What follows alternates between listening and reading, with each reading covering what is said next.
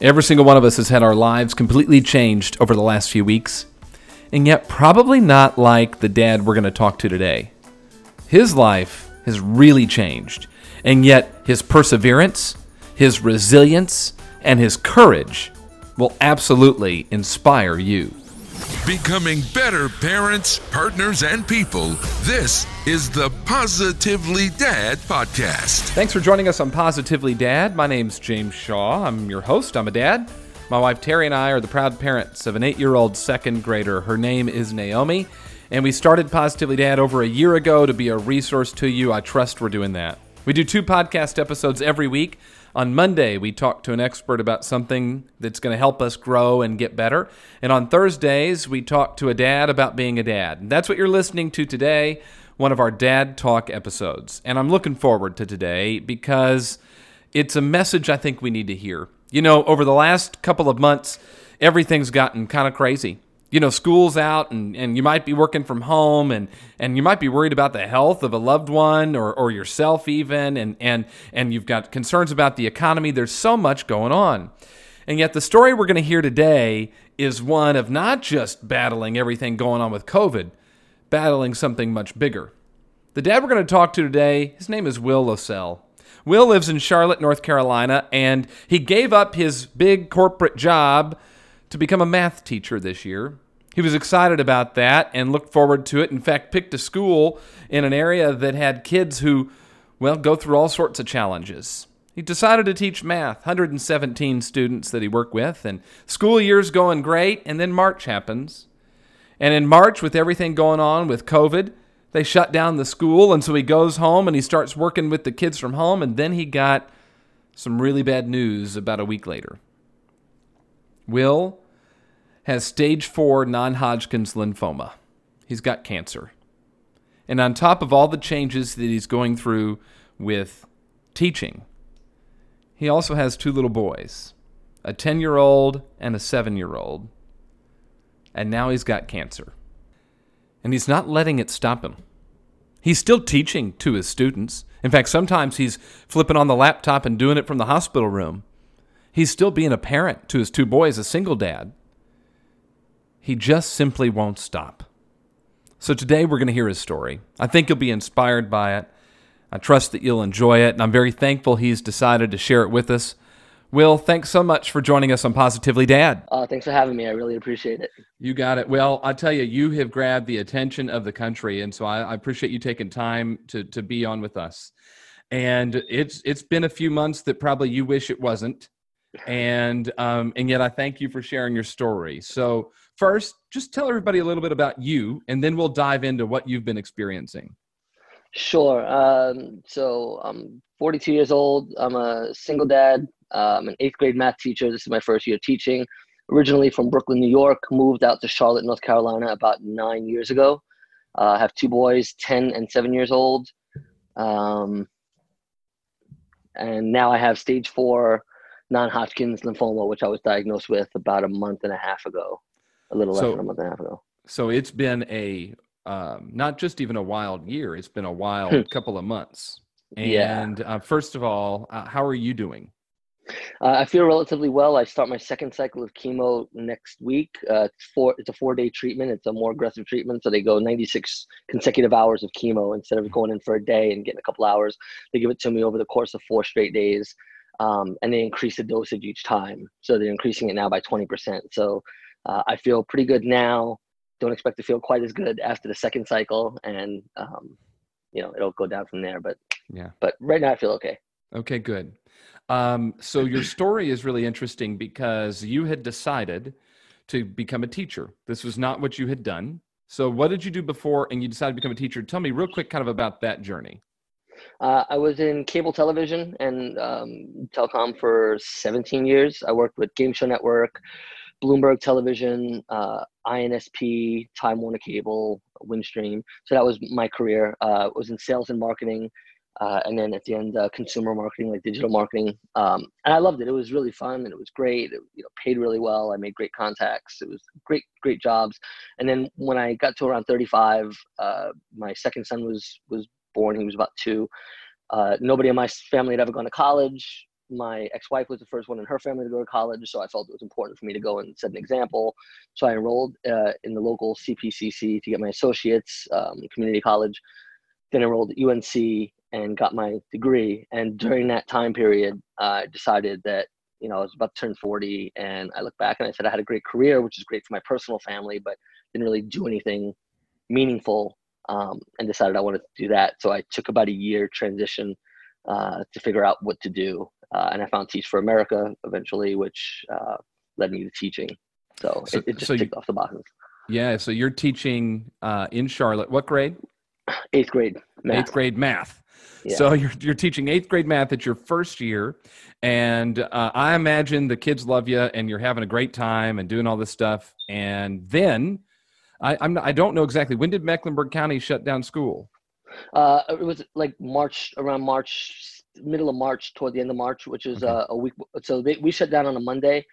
I think it was around like the 15th or 16th. And then it was that next Monday when I went to the ER and got diagnosed with cancer. So it all coincided. So school shuts down and you guys are making that transition. And then a week later, you find out you've got cancer. Yeah. That's one hell of a week. It was a pretty crazy week. Yeah. Although at the time when I thought it was just thyroid cancer, which is still cancer, but it's a 98% survival rate. They go in, they take out your thyroid, you take hormones, and then you're done. As they did more tests, they found that it was a blood cancer, and then it was worse. And they went from a stage 2 to a 3 to a 4. To where I am now. So, but yeah, it's all coincides. It's all happening as COVID happened. The state shut down. So, I mean, the whole world has been chaotic right now, and everybody's kind of going through a lot. And sometimes I look around and I feel like I'm almost isolated from everything that's going on. And I feel almost like I'm in a bubble, like the lucky one, because, 1 million, I think they had 20 million people have lost their jobs in this country. And like, that means lost their health care, could lose where they live. These are immediate things that, like, if you can't pay your rent, you can't afford food or electricity, these are immediate problems that you have to figure out and solve. Whereas my thing, I'm a passenger. My doctors tell me what the best course of action is, and then they do it. And that's it. So, I mean, for me, it's in a lot of ways easier because I'm not forced to make these life-changing decisions all the time. Yeah.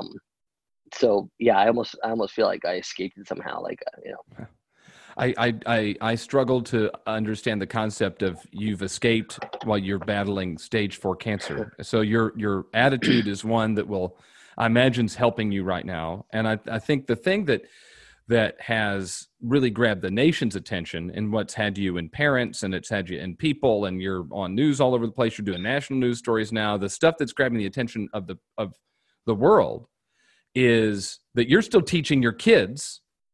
And sometimes you're doing this from a hospital room and all that kind of stuff. And I know you talked about it a lot. And I do want to talk about it a little bit here. And then I want to talk about how you're being a dad through this too.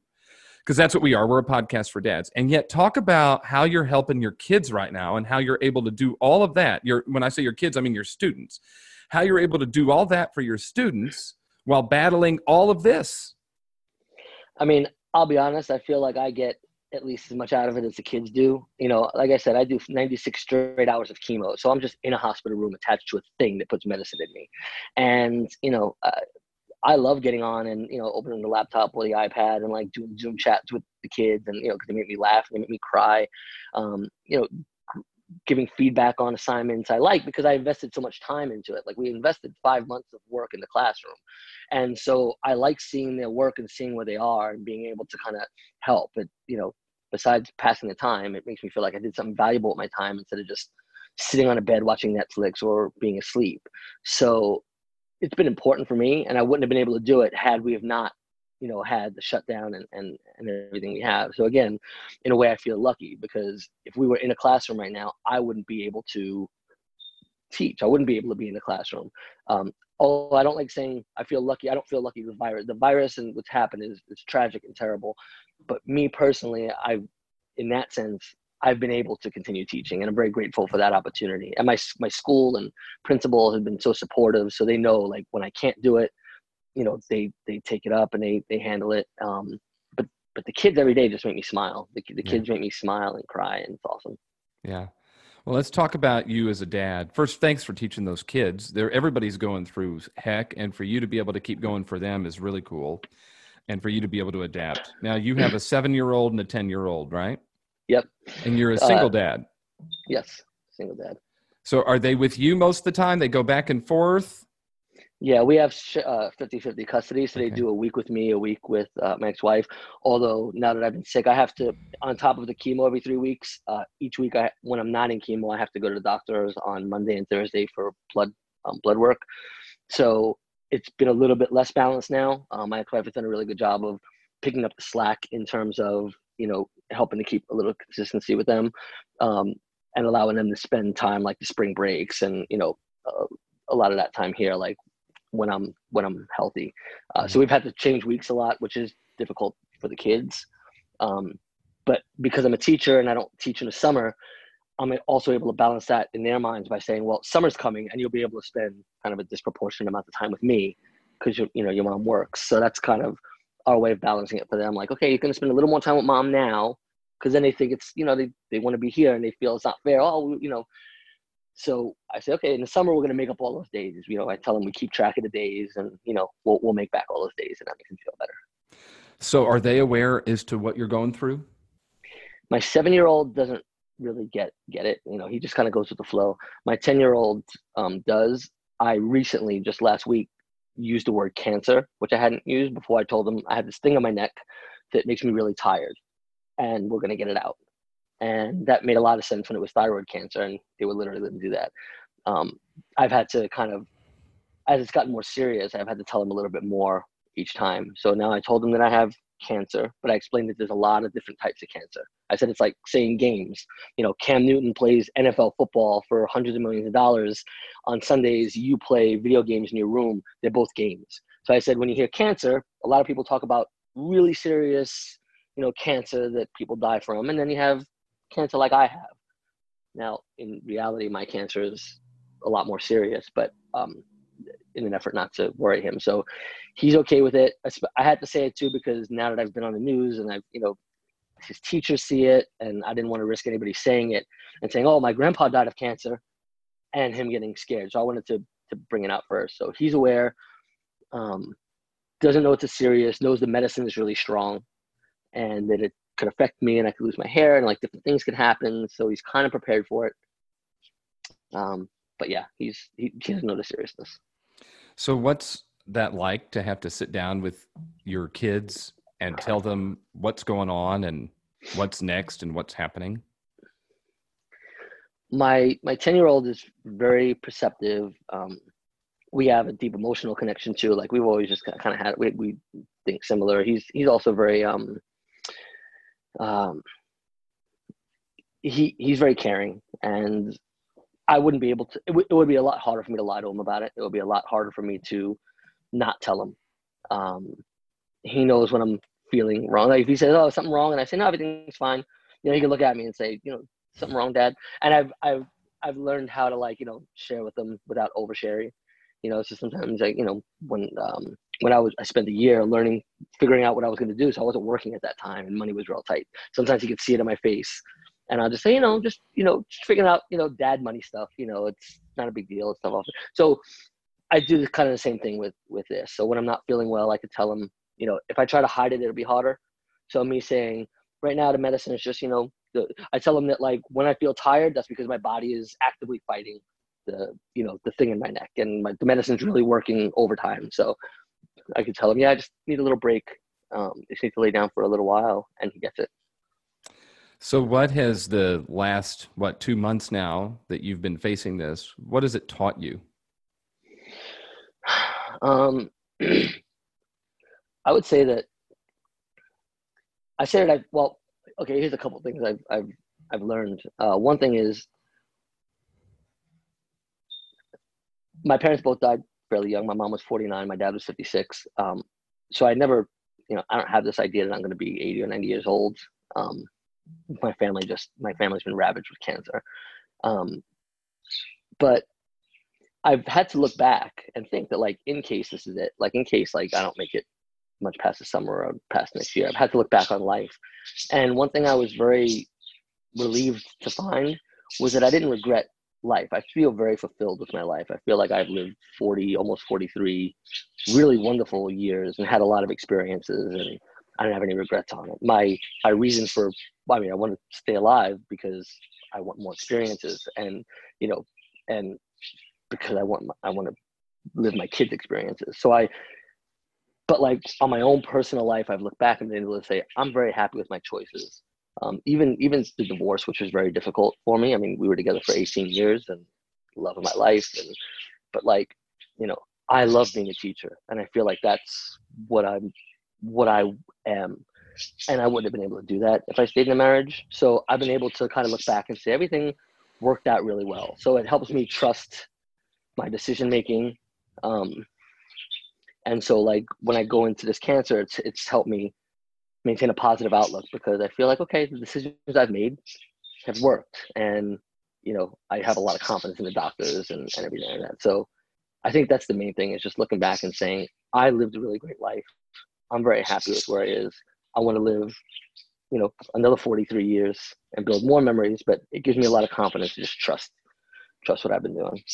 So how much has the decision to get into teaching, to leave the career that you had and jump into teaching, how much has that impacted your mindset right now as feeling like you are living your mission?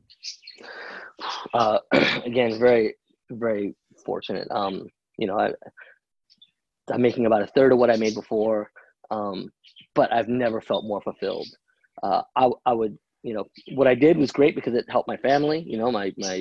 My ex-wife has a great house for the kids. I have a great house for my kids. And those things are very important. So while I like to say I would have made the decision at 20 to teach for $38,000 a year, I don't know if I would have, or whether, but like, I'm very happy that I made the transition. And like, if the cancer gets me and I'm not here, like, I'm glad that I would die a teacher.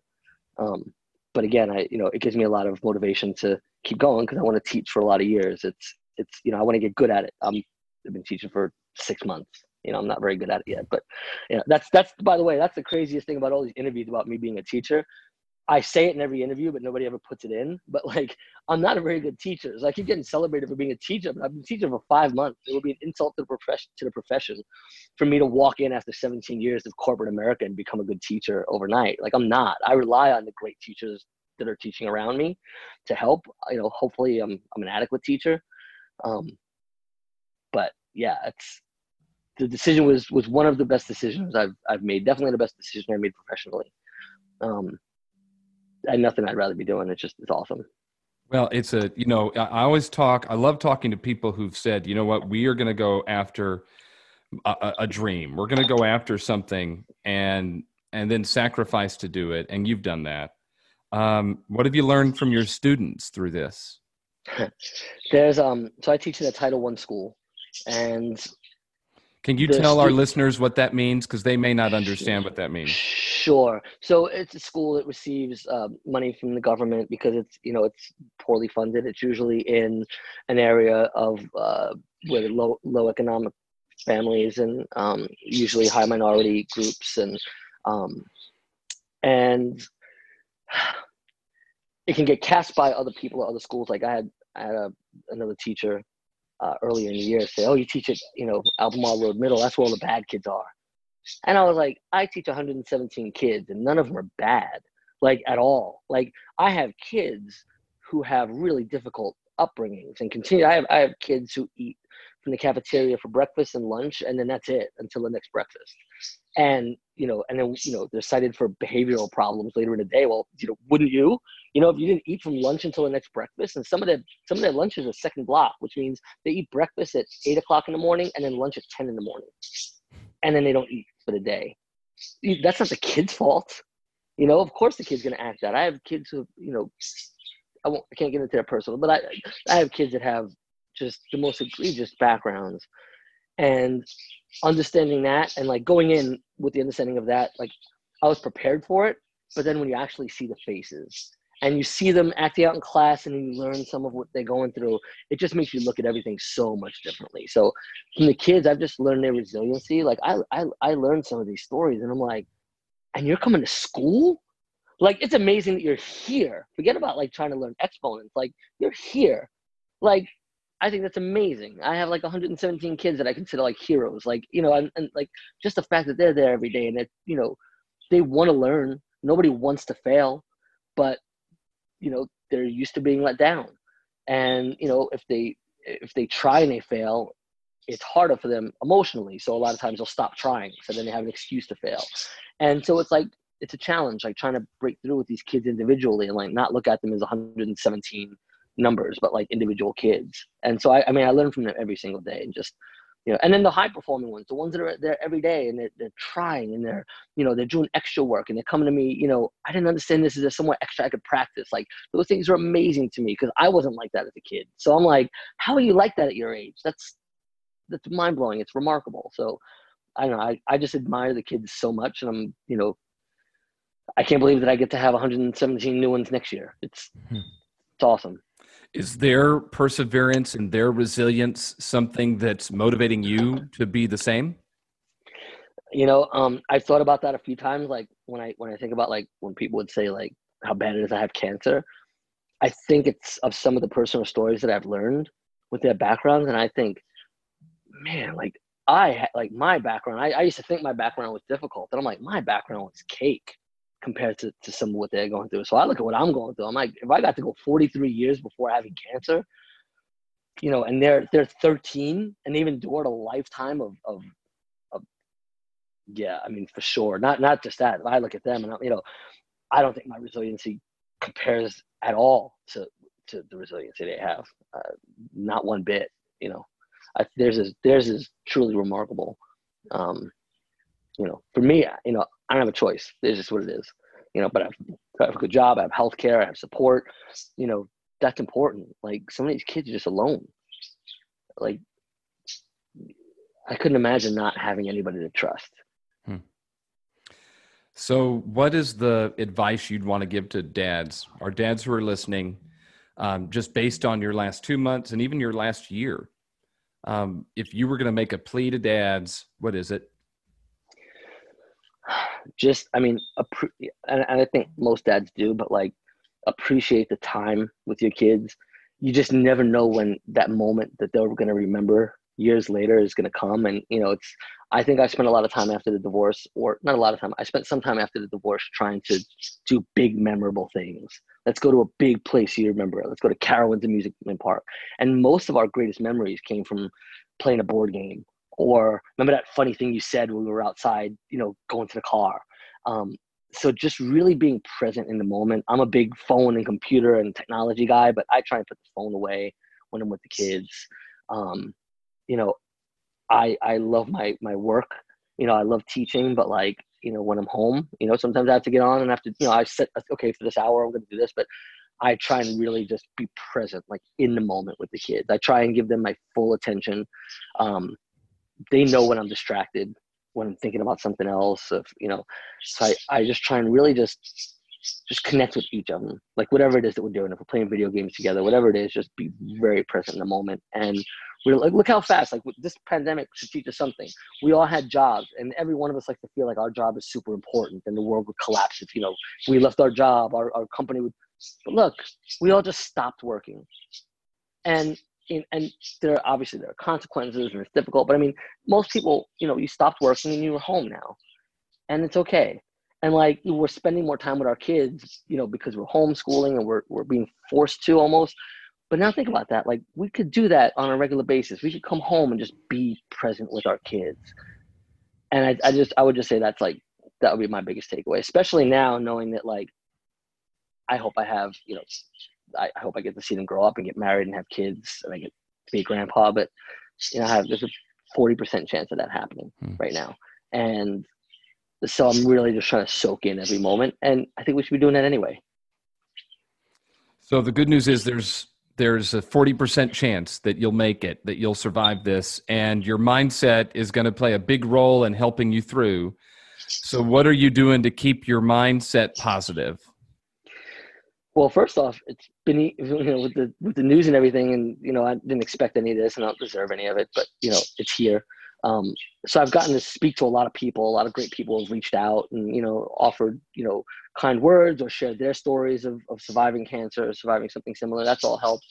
But I try and make the most of my time. So like, I feel good this week. I haven't been too tired. So I go outside, I sit in the hammock, I go for a walk. I have an electric scooter. I'll scoot around the neighborhood and just wave to people and stuff like that. I do all the things I enjoy. I listen to music, I put up new pictures in the house, replace, some photos with new photos. And that's when my kids aren't here. When my kids are here, I just spend all day playing with them and being with them and creating memories and just trying to, just do the things that I enjoy doing, which also is teaching. So that's why it's not a sacrifice to me to get on Zoom and do calls with kids because I love it. It's awesome. So that's really helped me stay positive. And also just not, I know the reality of it. I know there's a better than, coin flip chance that, it doesn't go well. And I allow myself every now and then to, think about the realities and, help prepare. But I don't spend a whole lot of time on it because I can't control it. I can only control how I experience this moment. And, I'm hoping to be able to look back on this in a year or two and be able to say, man, remember my first year teaching, it was a global pandemic. We had to teach from home. I got cancer. It was crazy. Like I hope it'll be a memory. So, I'm trying to experience the moment as best I can now. And just not dwell on things I can't control. At some point in the next couple months, the doctor's going to tell me either I'm in remission or it's spreading and there's not really a whole lot of options. At that point, I'm going to be forced to face one of the two realities. Until then, I prepared myself early on that I know how cancer is. There's going to be good news and there's going to be bad news. It's stage 2, not stage 3. Oh, no, it's stage 4. So I prepared myself not to get too excited or too down when those things happen and just realize that until I get remission or it's spread, none of it, matters too much. None of it should affect my day for more than, a few moments or a couple hours. So your advice is focus on the things you can control, and you can control how you're spending your time right now. You can control what you're thinking about. And that's the takeaway. Now, when we were talking before we put the podcast together, I said, hey, I want to mention the GoFundMe. And you're like, well, we really don't have to do that. And I go, look, there are going to be people who want to help you. So I want to make it clear you didn't do this so that we could raise money through GoFundMe. I'm asking you to mention it because I think people listening are going to want to help. So if somebody does want to help, how can they do that? I appreciate it. It's GoFundMe. My name Will Losell. I think that's the link. I don't even know the link. I could give it to you. My little cousins all set it up for me. I wasn't a proponent of it. I kind of pride myself on being self-sufficient. My uncle gave me the advice early on that this is a new thing, cancer. So accept help when people want to do it. Let them help.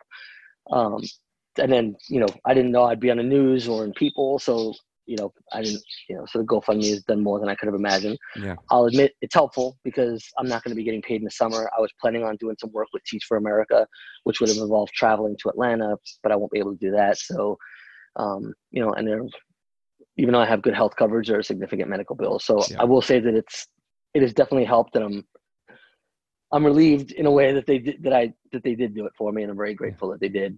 But we'll share it. Well, I understand. We'll share it on our Facebook page, so if people want to support you after listening, they can do that. Will, man, God bless you. We will be praying for you. We want you to recover. We'll be praying for your family. I appreciate you taking time out to be on our podcast. Thanks for sharing your story. Thanks for being there for your 117 and your 2 boys. You are a hero, and thanks for what you're doing. Keep us posted. We want good news here. So keep us posted so we can keep sharing your story, and all the best. Thank you. I appreciate it. Thanks so much for reaching out. And it was a pleasure to be on, and just thank you. Thank you for what you're doing and giving dads a place to listen and share. So it's awesome. Thank you. You got it. Wow. So thankful that Will would come on and share the story. I learned a lot from him. Somebody asked me this week if I was spending time or investing time. And as I thought about that and I think about Will, he's investing his time right now. He's investing it in with his boys. He's investing it in with his students. And in this window that we have right now, Are you spending it? In other words, just letting it go? Or are you investing it into the things in the relationships that matter most? So we're going to post a link to the GoFundMe. If you want to support Will, you're welcome to do that. We'll post it on our Facebook page, facebook.com/positivelydad. Just go find it there. We'll post it if you'd like to support him. And Will, I want to thank you again for being on. I trust you got some value out of the conversation that we had today. If you did, share it with somebody who you think should hear it as well. And then we don't want you to miss any episodes, so maybe you could rate, review, and subscribe on whatever platform you're listening on. We love 5 stars. We post a ton of stuff on social media too, so if you could check us out there, we're on Facebook, Instagram, and Twitter. Just search @PositivelyDad and you'll find us. And then finally, if you or somebody you know would like to be on the show, just reach out and tell me. Send me an email, james@positivelydad.com. I want to thank you for listening today to Positively Dad. I'm James Shaw. We'll see you next time. Bye-bye.